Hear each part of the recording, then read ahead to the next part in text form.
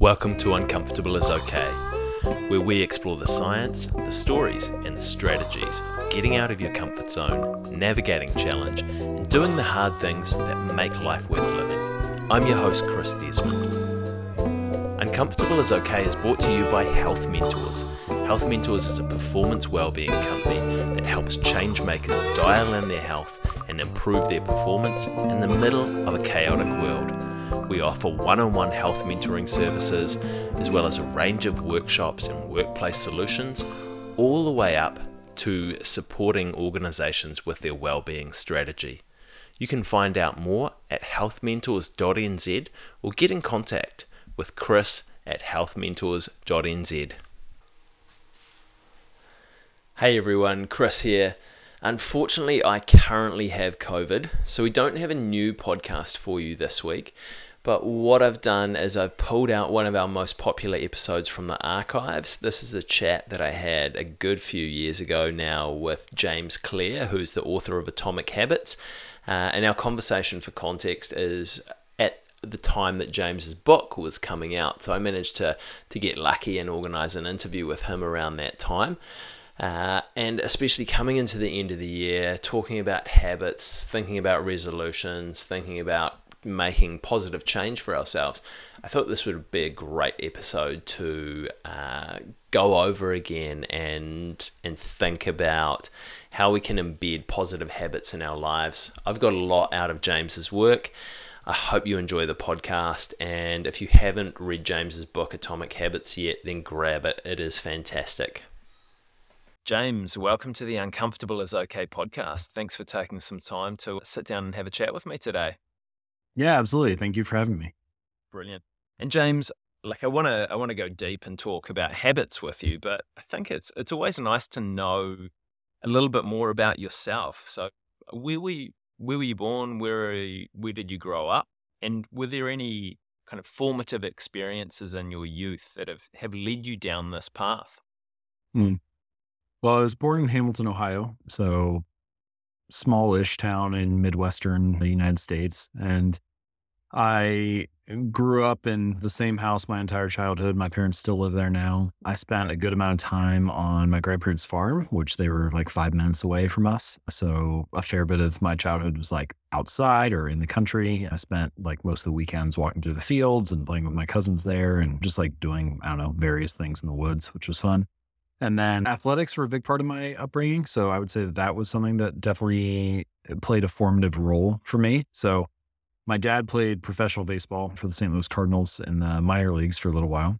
And so, of course, growing up, I wanted to, be a professional baseball player too. And I also played basketball and swam and, did a variety of other competitive sports early on. And then ultimately ended up focusing on baseball as well and played that through college. And there are all sorts of lessons that you learn from playing sports, but that was probably the place where I ultimately over the long run, I played baseball for 18 years in total. And the last 4 years were where I really came into my own, both as a leader and I think as a person. Some of that is the time of my life, 18 to 22 is a very formative period to begin with, and you're kind of coming into adulthood. But it was also just the avenue through which I had to push myself a lot, both as a leader on the team and then also individually, because I had a very serious injury. I was hit in the face with a baseball bat, and it was like a very long, arduous process to recover from that. It took 8 or 9 months. And so bouncing back from that, and then 4 or 5 years later, ending up becoming an academic All-American and kind of feeling like I had fulfilled my potential as an athlete, that was a very important process in my own personal growth. And then the second thing from my childhood that I would say was very crucial was academics. So I always enjoyed learning. I think I'm just kind of curious. Some kids hate school. I liked school. I thought it was fun. I enjoyed investigating new things. And so I appreciate that part. And then the third and final aspect of my childhood that I would say played a big role was family. And that, of course, is true in many ways for many people. For me in particular, my grandparents played a really big role in my life. Every Sunday for the first 18 years of my life, my family and all of my extended family went over to my grandparents' house, and my grandma made dinner for 18 people. So that was all I knew was, I didn't realize that wasn't normal at first, but that's what we did every weekend. So the influence of cousins, uncles, grandparents on my life was pretty strong early on. And I think that there are all sorts of ways that ripples into what I do and how I act now. Mm. Yeah, and I hear you. I come from quite a large extended family as well, lots of uncles and aunties and cousins, and it's amazing that how close knit you can be as a big family, and I really enjoyed growing up that way as well. And I find it strange when people say, "Oh, I don't want to go and visit my family. I don't want to kind of go and spend time with them." I was like, that's just really weird to me. But obviously, that's the environment that I grew up in. One thing that you mentioned is that you loved learning and you really enjoyed academics in school. And what sort of role did your family play in that? Did they try and cultivate a sense of curiosity in you to kind of explore ideas and explore concepts? Well, I certainly think my parents did a very good job of always praising myself and my siblings for effort and for working hard. That was, I think, a strong suit of theirs. I mean, they were great parents, and in that way, that really helped. The sense of curiosity, I don't know. I've thought about that a little bit. I think part of it, honestly, is just genetic or personality. I think that I'm like wired for that. Like, I don't know how to turn that off for me. Like, if you told me like to not be curious or to not ask questions, like I don't really know how I would go about doing that because it just kind of feels like my default mode. But then I look at other people and it doesn't seem to be at the same way for them. They have strengths in other areas. I don't know. Perhaps to a certain degree you can cultivate it, but I don't know. Cultivating curiosity is hard. I think the only way that I've seen that you can do it is very effortful on the other person's end, which is continually dripping out little bits of things that are just on the edge of someone's ability right then. So like asking them to work on a math problem that's just a touch beyond what they can do right now, or asking them to read a passage that's just beyond their current reading ability. And that is a very effective way to keep people engaged and motivated. You can imagine in Atomic Habits, I refer to this as the Goldilocks rule, which is that humans experience peak levels of motivation when they're working on a task of just manageable difficulty. So not too hard, not too easy, just right. And you can imagine playing a tennis match against someone. If you play against a professional, then that gets boring pretty quickly because you lose every point. If you play against a 5-year-old, that gets boring pretty quickly because you win every point. But if you play against someone who's basically your peer, who's more or less your equal, you win a few points, they win a few points, you have a chance to win the match, but only if you really try. That's a very motivating place to be. And so being able to do that from a learning standpoint in the classroom is a really powerful way to drive curiosity in people, but it's also very arduous and effortful because you always have to be understanding both where someone is and trying to nudge them a little bit and push them. So I think there are probably some opportunities for that in the future. I think we'll see much more personalized education. And so we could use, computers and AI to kind of give people like a more tailored experience for whatever their level is. And perhaps that'll help them stay engaged.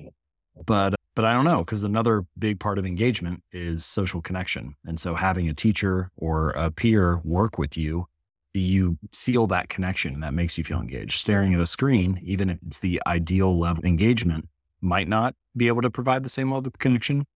Interestingly, video games have figured this out really well. Video games are, in many cases, designed to keep the player just on the cusp of their ability. So if you're not doing as well, they give you more power-ups and more weapons and, things within the game. If you're doing really well, then they increase the difficulty of the challenges that you're facing.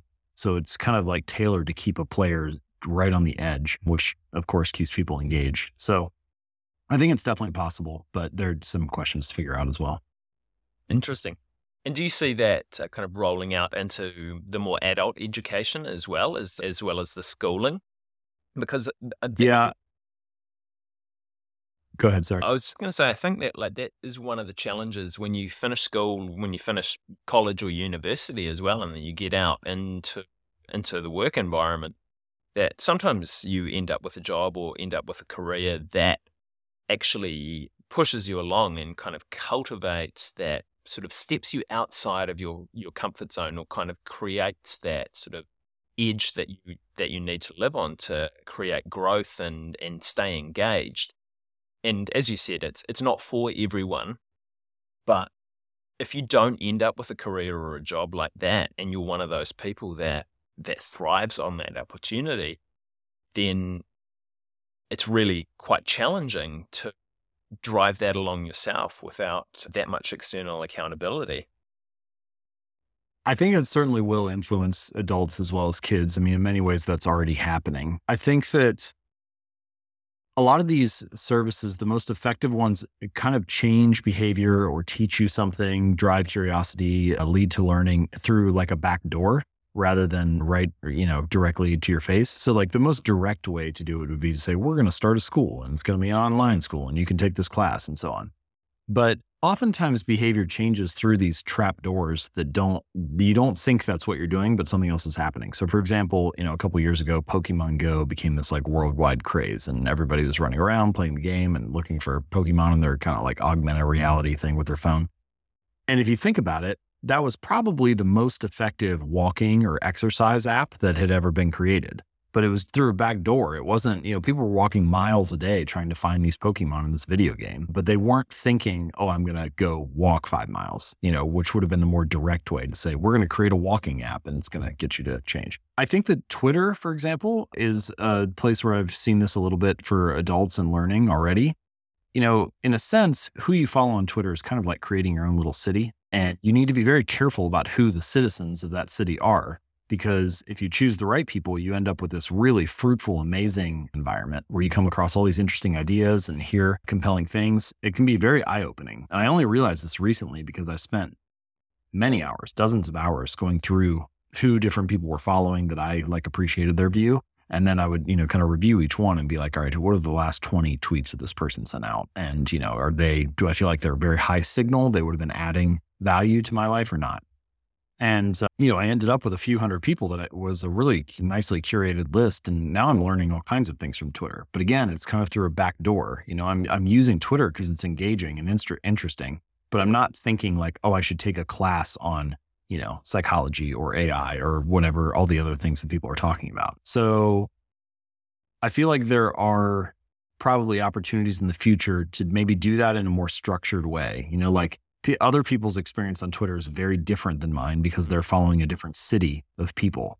So it doesn't turn into this learning engine for all adults. It's only for the ones that spend the time to curate it right now. So maybe there's a way for there to be like that back door to learning, but it's also more automatic and less effortful. Definitely. And I think, you talk a lot about setting your environment up to promote good habits. And I think that's quite a good example actually of a way to shape your environment to optimize what it is that you're trying to achieve. Mm. And often we'll think of kind of habit creation and sort of starting a new habit as active motivation. It's an active willpower to get through that first, whether it's kind of 21 days or whether it's 365 days that you need to start a habit, depending on what habit it is and where you're at with things at the moment. But what role do you see in kind of optimizing your environment to create these positive habits for yourself? Well, motivation is important, but it's only one factor that leads to behavior. And this is where environment can be quite useful. I like to break habits into 4 different stages. So this is something I cover in Atomic Habits, this book that I finished. And the 4 stages are cue, craving, response, and reward. So first there's a cue, which is something that gets your attention. Often it's visual, but it doesn't have to be. So for example, you walk into the kitchen and you see a plate of cookies. So that's a visual cue. The second step is the craving, which is how you interpret the cue. So it depends on your worldview, your frame of mind, your current state. So for example, if you are stuffed and full, if you just finished eating a meal and you see that plate of cookies, well, then you interpret the cue as, oh man, I'm full, I don't want to eat. But if you're hungry, or if you just have you're not totally stuffed from just eating, you may walk in and see the cue of the cookies and your prediction is different. Your craving is like, oh, okay, yeah, I should eat that. It looks tasty. That second stage is what I would call the motivation stage or the desire stage. You have a motivation to eat the cookie after you see the cue. Then you take the action, you eat it. And then the 4th step is the reward. Now, the crucial thing to realize is that the first 3 steps, cue, craving, and response, are necessary to perform a habit the first time. If any one of those three things is not there, then you don't have a good reason to act. You either won't remember to act because you're not cued or triggered to do it. You won't have a desire to act because you don't have motivation or a craving, or you won't be able to act. Like you could say you want to dunk a basketball. You could see the hoop and really want to be able to dunk, but if you can't jump that high, it doesn't matter. The action is too difficult. So if any one of those three things is missing, the behavior is not going to occur. But if the fourth step, the reward, is not there, if it's not satisfying after you do it, then you don't have a reason to repeat it in the future. And when I think about environment design, it fits well into stages 1 and 3. So a good environment design, the things on your desk at work or your kitchen counter at home or in your bathroom, can alter what you see, what you're prompted to do by the triggers. And it can also make the right behavior less frictionless and add friction to bad behaviors. So let me give you 2 examples. So for a long time, I would brush my teeth twice a day, but I wouldn't floss consistently. And when I went to the bathroom, I started to look at like all the different little behaviors that were part of that habit. And I realized that there was an issue, which is that the floss was tucked away in a drawer in the bathroom. So I wouldn't see it. So the trigger, the cue was not obvious. So I went and bought a little bowl and then got some of those pre-made flossers and put them in it and set it right next to my toothbrush. And so now I finished brushing my teeth, put the toothbrush down, pick a flosser up, and I just do it right then. And that was pretty much all I needed to now stick to this habit for however long it's been, 5-6 years, to just do it without thinking. It was just a little environment design change that made the good behavior more obvious. So that's one example. Second example, take a habit that you want to reduce. So for example, many people believe that they watch too much TV each day. Well, if you walk into pretty much any living room, where do all the couches and chairs face? They all face the television. So it's like, what is this room designed to get you to do? Now, there are varying degrees of things that you could do here. You could take a chair and turn it so it doesn't face the TV. You could take a remote and put it in the drawer and put a book in its place. You could take the TV and put it inside a wall unit or a cabinet so that you don't see it as often. If you wanted to get more extreme, you could like unplug the TV after each use and only plug it back in if you could say the name of the show you wanted to watch, or take batteries out of the remote so that you force yourself to think for like an extra 5 seconds before you turn the TV on because you got to put the batteries in. Like, do I really want to watch this now? And then at the far end, at the most extreme end, you could take the TV off the wall and put it in the closet and only take it out if you really wanted to watch something. But the point here is that environment design can be used to make the cues of your bad habits less obvious and also to increase the friction associated with the task. So things like unplugging the TV or taking the batteries out of the remote, it just increases the friction a little bit so you can be mindful of it rather than being mindless and just fall into the same habit over and over again. So I think that those are kind of the primary ways to utilize environment design in your favor for either building good habits or breaking bad ones. Yeah. And when you're thinking about breaking bad habits, do you find that it's more effective to try and replace it with another habit or kind of create a positive habit that you want to sort of fit in there? Or with your research, it doesn't really matter. It's just the act of breaking the bad habit. Well, I think that, so I just explained those 4 stages: cue, craving, response, reward. And I think the most effective places to intervene for breaking a bad habit are stages 1 and 3. So if you have, let's say, let's just talk about like smoking. So if you see a pack of cigarettes on the table, then the cue is already there. So you're already at stage 1. Well, if you have a bad habit of smoking, once you see the cigarettes, the craving is almost always going to arise naturally. You're going to it's just going to be there right away. You're going to feel an urge to smoke. So the second stage is a hard one because if you see the cue, you're probably going to feel the craving for your bad habit. If you see the chips in the pantry, you're probably going to want to eat them if that's a bad habit for you. Then you have the behavior itself. And then the fourth stage is the reward. Well, at that point, the habit's already been performed. It's kind of too late now. Like if you're trying to intervene at the reward stage, it's like, well, the action's already happened. So the 2 that you have left are stages 1 and 3. So the first stage is to reduce exposure to negative cues. And in this case, I don't think you need to worry that much about replacing a habit with something. What I find is that often many of my habits will just kind of fade away on their own if I am not exposed to them or triggered by them. Like if you're trying to eat less food or eat less junk food, stop following food blogs on Instagram. Stop being triggered by that. If you're trying to reduce the amount of money that you spend on electronics, then don't follow the latest tech reviews or don't follow blogs that, talk about that new gear and stuff. Stop following people who review it on Twitter or whatever. The less exposure that you have to those ideas, the less the cravings will arise because you're not being exposed to them or triggered by them. It's very rare for I still question whether it's possible at all for a thought to arise spontaneously. I think when it does appear that we have spontaneous cravings, it probably is just a signal that we don't understand what caused it. Because if you believe that a craving can arise spontaneously, that is, if you believe that a craving can arise with no cue prompting it, then you kind of are saying you don't necessarily believe in cause and effect, which is, like one of the foundational things of the universe that we tend to, it seems that we all implicitly agree on. Because if there is no cause, then that's what makes it spontaneous. But if there is a cause, then there was a cue that led to the craving. And you may not understand what that cue is, but getting a deeper understanding of what drove the craving is probably the place to intervene. The second option is to focus on the third step, which is to say, yeah, you might be prompted to perform a bad habit and you will still experience cravings at various times in your life. But when those cravings come, if you make it very difficult to perform the behavior, then you may be able to sit with the craving long enough to ride it kind of like a wave and let it pass you by. And then you move on to the next thing that catches your attention. And so that's more about friction. And that's when you hear things like, don't have sweets in the house. Well, you may still see an ad on television for a chocolate bar or something, and you may want to eat a sweet, but if it's not there, the friction is too high. You got to go down the road to the store and you're not going to end up doing that.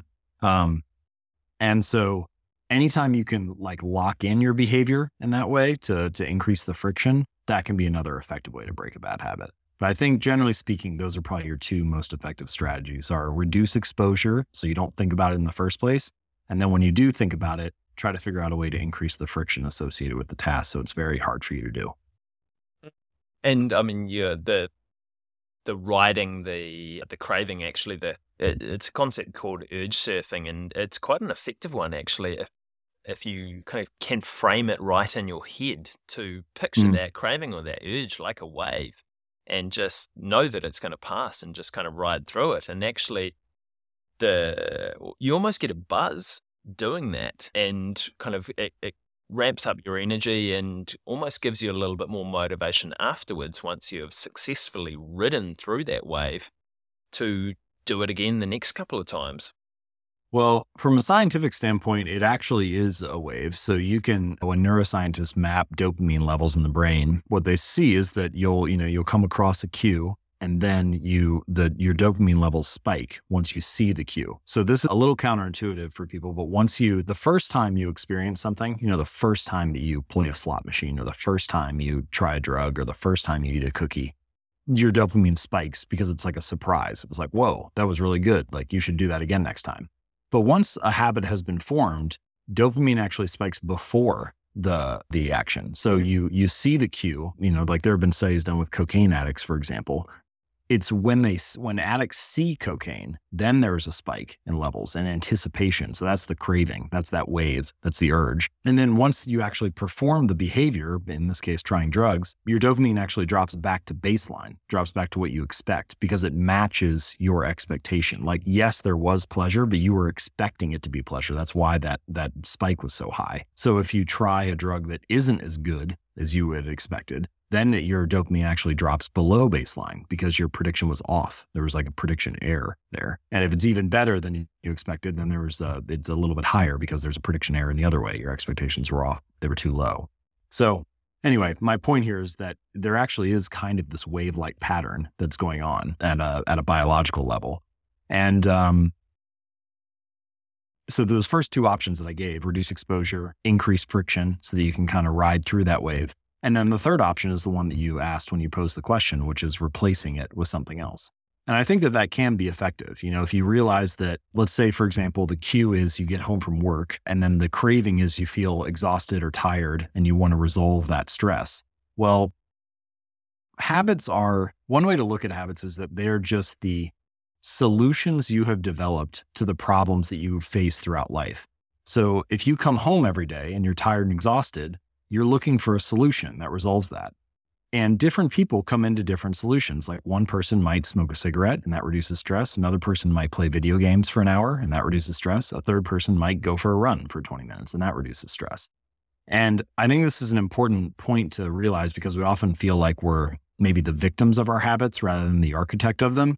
But your current habits, the original habit you learned is not necessarily the optimal habit for solving that problem. It's not necessarily the optimal solution. And so you can design a different solution that solves the same problem. If you come home and you're feeling stressed and every day you've been playing video games for an hour, but you don't want to do that, you can design a new solution that solves the same problem, that resolves the same craving. So, meditating for 10 minutes or going for a run or whatever. And that I think is an effective way to do what you asked about is, should you insert a new routine? And quite often, that can be an effective way to do it. It just depends on the particular circumstance. So I think you kind of have three options there for breaking a bad habit. You could either replace it, you could reduce exposure to it, or you could just make it so hard to do that you sit with it and let the craving ride. Yeah, no, they're great options. And James, I mean, you talk about getting yourself sorted, and if you get yourself sorted, then you end up having a ripple effect outwards. And I'm sure even you have some kind of subconscious cues that cause a craving at some point that you still try and get rid of. When you're thinking about kind of designing a new habit for success for yourself, like, is there a process that you go through? Well, so I think that those four stages that I mentioned, with each one, I cover this in detail in the book. I call them the 4 laws of behavior change. And it's sort of like each one is like a lever you can pull. And when the levers are in the right positions, building good habits is easy. And when they're in the wrong positions, building good habits is very difficult. And depending on the situation and what you're facing, different levers might need to be pulled. So one way that I like to do that is to map out the chain of behaviors that you need to go through to perform a habit, and then try to figure out like where are the points of friction and can I design a better way to go about that. So for example, my mother, when she wanted to build an exercise habit, she realized that she went to the gym a couple times and tried it. But what she realized was that it wasn't that she didn't want to work out. It's that she didn't like working out in front of other people. So she was able to get like a home yoga program, and she went to work and then came home and laid out the yoga mat and was able to get her workouts in that way. So that's just one example. But the point is, map out each behavior that you need to perform to do this habit and try to figure out where are the points of friction. And can you design a way to accomplish the same habit that doesn't include those points? Or can you prime the environment or take some actions ahead of time that reduce the friction of that particular area? And I think that's an effective way to get started. James, I mean, one thing that kind of we talked about before we started recording was kind of those big goals at the end that are so far away from where you're at the moment. And one way that I like to think about it is kind of progressively expanding your comfort zone to get closer and closer to that goal, like taking those small steps, living on the edge, like we talked about initially with developing curiosity and building learning. But in terms of, people will often think that, hey, if I just make this small habit change, that's not really going to do that much for me, because a lot of the thinking is that short-term thinking. What do I get from this now? Can you talk a little bit around sort of the power of developing good habits in the long run when we're thinking, hey, I've got this massive, massive goal that's kind of overwhelming me at the moment? Well, this is one of the challenges of habits, both in the sense that they can work for you and against you. And that is that the outcomes of your habits are often delayed, the true outcomes of them. So in the moment, it's very easy to overlook a behavior or a choice that's 1% better, 1% worse. If you study tonight for 10 minutes, you're studying Chinese or something, you still haven't learned the language if you decide to study. And you're about at the same spot if you decide not to study. If you go to the gym for 20 minutes today, your body looks basically the same when you're in the mirror tonight. The scale doesn't really change that much. It's very easy to dismiss not doing those things because you don't feel the change on a daily basis. It's hard to see. But over the course of 2 or 5 or 10 years, those small 1% changes, the 1% improvement or 1% decline, end up compounding. And that's when the full effects of your habits start to become apparent. And so there's often this what I call this valley of latent potential at the beginning of any task. So you can imagine, say you're heating up an ice cube. So you have an ice cube, it's like on the table, the room's cold, you can see your breath. And then, maybe you're like 5 degrees below zero. And then you heat it up 4, 3, 2, 1. There's still an ice cube there. But then at some point, you get to this melting point, right? A 1 degree shift, no different than any of the other shifts that came before it. But suddenly, the ice cube starts to melt. You have this phase transition. And I like to use that as a metaphor for making positive changes as well. Like oftentimes early in the process, studying for another 20 minutes or going to the gym today, you don't see anything the same way you don't see any change in the ice cube. But complaining about putting in work for 2 months or 5 months or whatever it is, and not seeing a change is kind of like complaining about heating an ice cube up and not seeing it melt yet. The work is not being wasted. It's just being stored.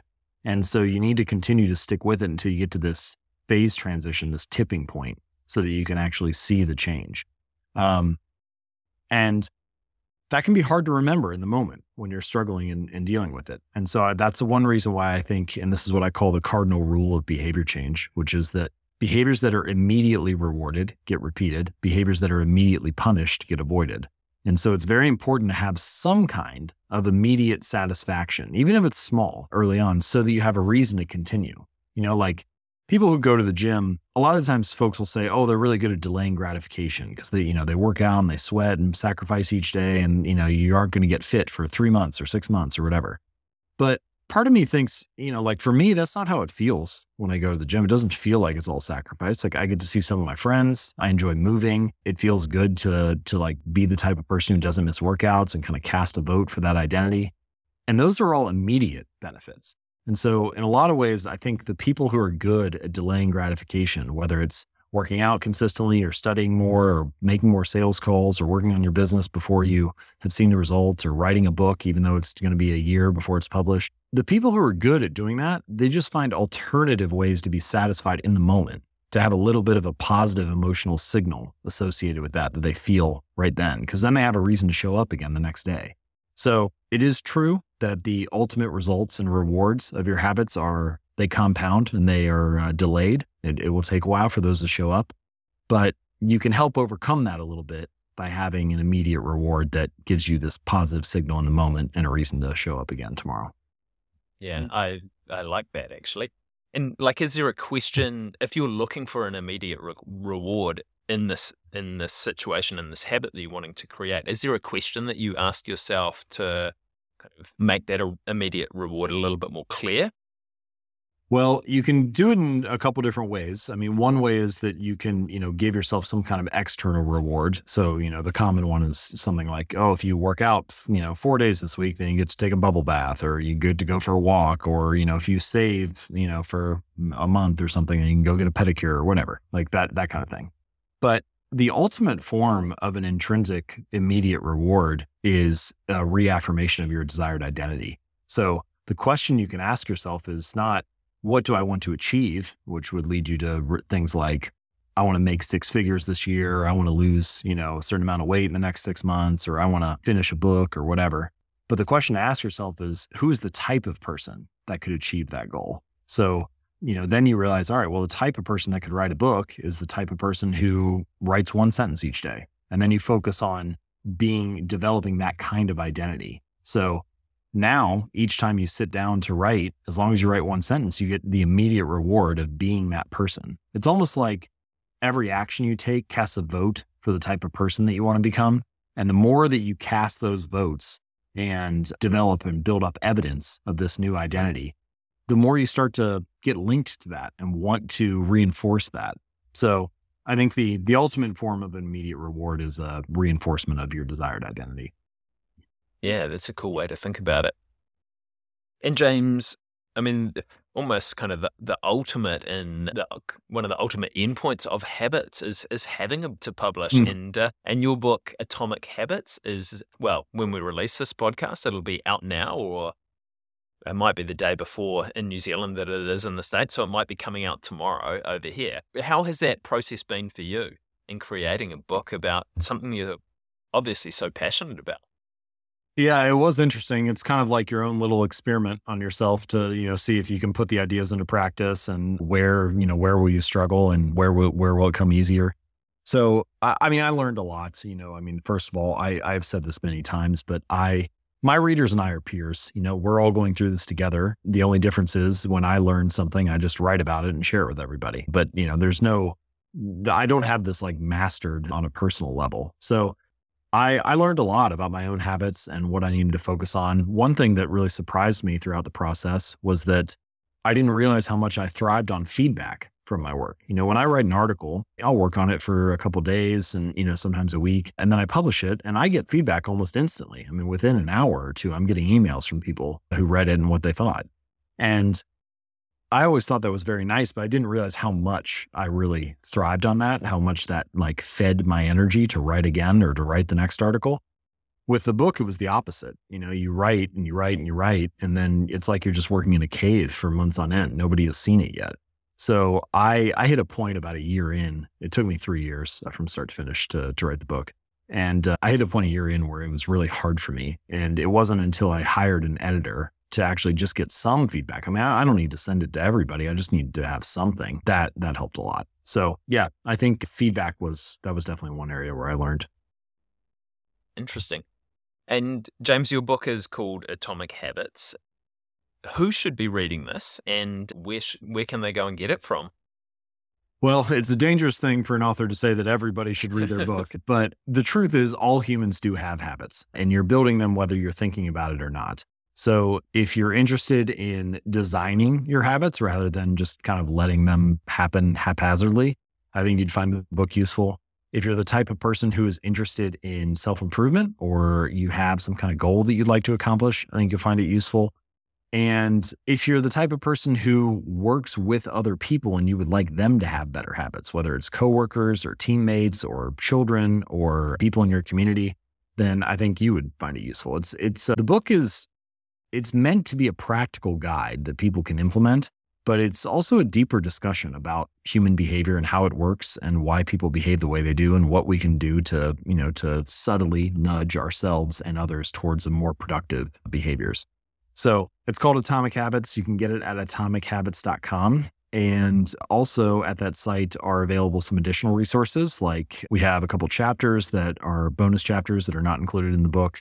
We have a cheat sheet that has kind of every practical, actionable point from the book, like laid out in just a simple format, and a variety of other exercises and templates. So atomichabits.com is the best place to go.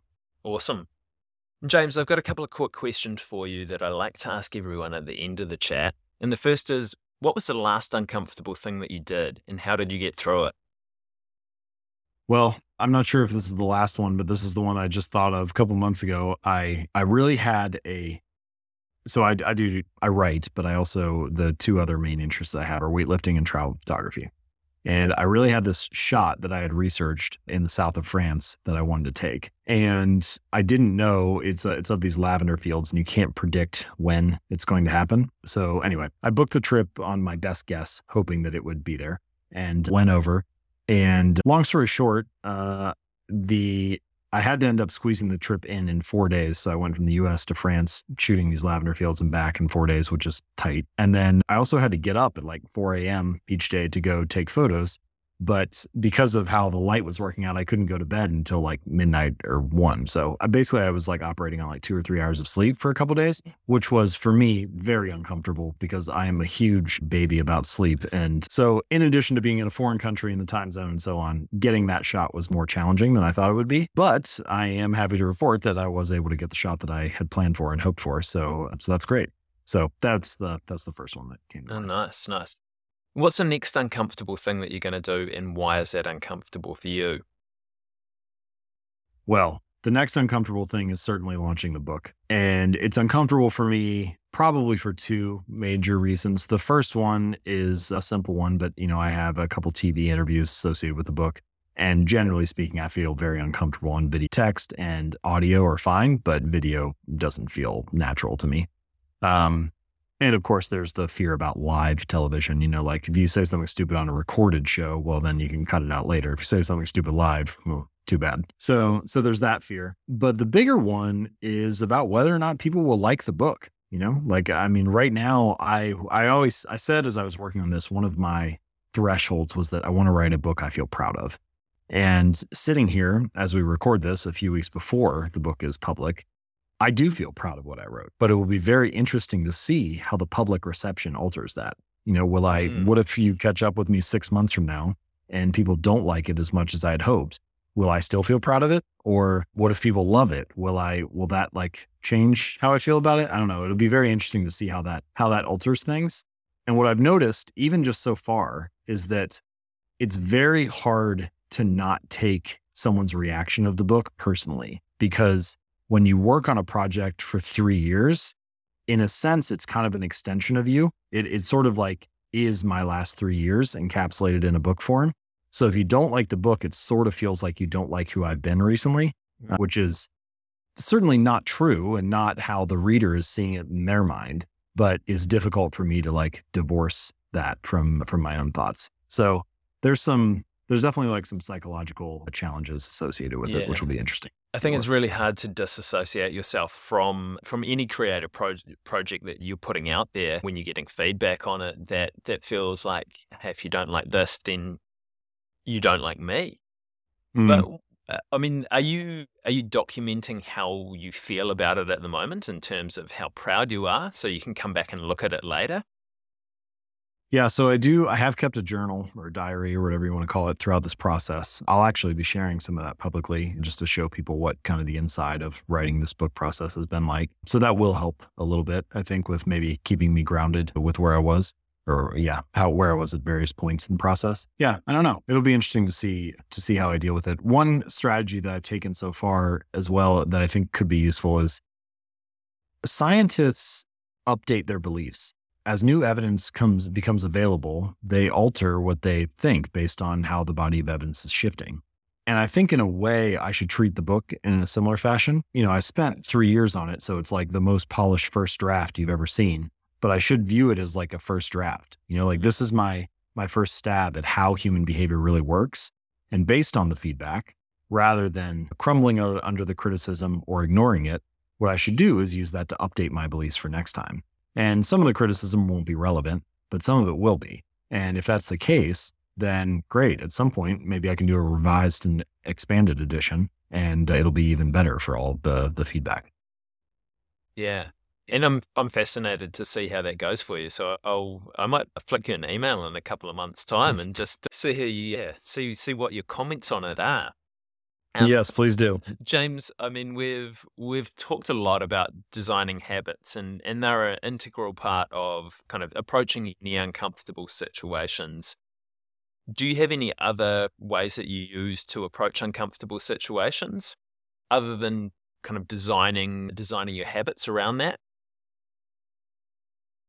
Sorry about that. The most effective strategy that I have found for dealing with uncomfortable situations is surrounding myself with people who have already dealt with similar situations in the past, especially the recent past. So, for example, as I was getting ready to work on this book, I started hosting a couple retreats for authors. So most of the time it was like 6, 7, 8 people. And most of the people who attended, the authors who attended, had previously written a book or, within the last, say, 5 years.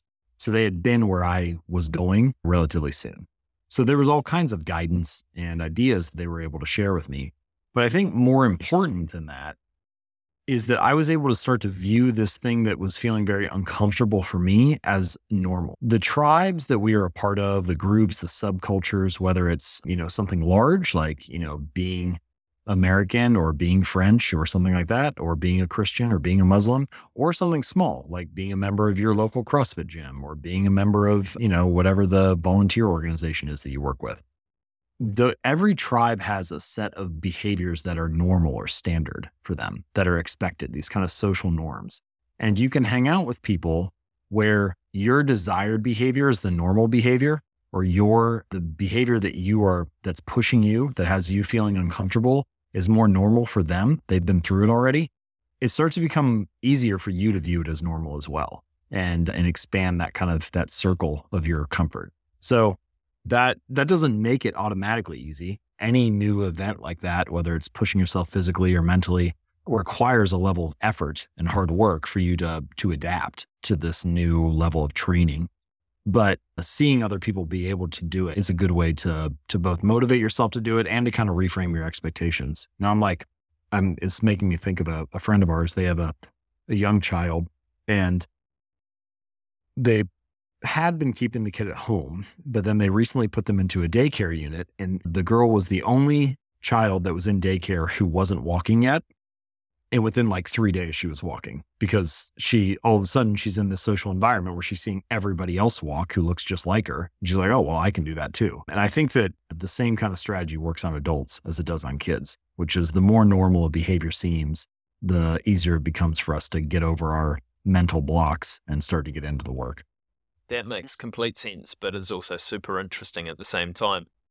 James, I have one more quick question for you, but I just want to say thank you so much for taking the time to sit down and chat habits with me, but also thank you as well for, I've been following your work for the last couple of years, and it has definitely made changes in my life for the better in terms of implementing some of the stuff that you have been talking about. So I really appreciate that, mate. Oh, well, thank you so much. It's great to hear that. And I'll do my best to keep useful ideas coming your way. Good. Thank you. Do you have a challenge to leave us with this week?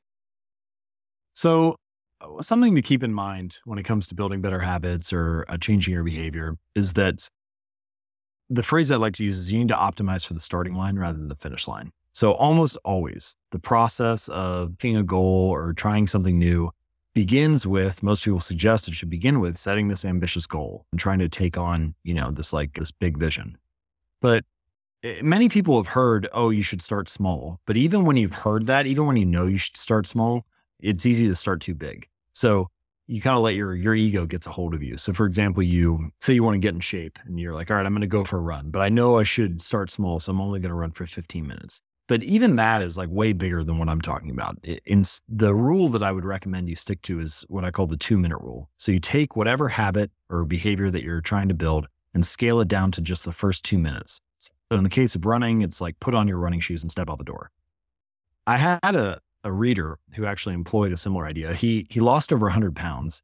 And the way that he did it was he went to the gym, but he wasn't allowed to stay for longer than 5 minutes. So he would show up each day, do one exercise or something, 5 minutes would come, and then he'd leave. And he did this for like 6 weeks. And it sounded crazy to people. It's very different than what most people do when they try to get in shape. But what you realize when you step back a little bit and look at it is that he was mastering the art of showing up. So often people try to do something big and impressive, but they don't master the art of showing up. A habit needs to be established before it can be improved. So if you don't actually do the thing each day, if you don't do the first 2 minutes, you don't have a choice or a chance to optimize. So my encouragement, my challenge would be to take whatever behavior you're looking to build a habit out of, scale it down to the first 2 minutes, and then spend a few weeks just mastering that. Master the art of showing up. Give yourself the chance to optimize and improve and expand from there. And if you can do that, then you have all sorts of choices. But if you can't get the first 2 minutes figured out, you don't have much hope of building a better habit in the long run. That's a brilliant challenge. James Clear, thank you so much for getting uncomfortable with me today. You're welcome. Thanks for having me. Thank you so much for getting uncomfortable with us today. I always love these conversations. If you want to hear a guest, if you want to have a topic explored, if you want to ask a question, please send an email to chris@healthmentors.nz and we can get onto that for you. If you want to support the show, the best way that you can do that is subscribe on your favorite podcast app and make sure to share it out with some of your mates as well. Thank you to Health Mentors, the sponsor of the show today. If you want to improve your health and your performance in the middle of a chaotic world, make sure to check out healthmentors.nz or send an email to chris@healthmentors.nz for a no obligation chat. Thank you so much to my brother Jeremy Desmond for the amazing theme music to the show.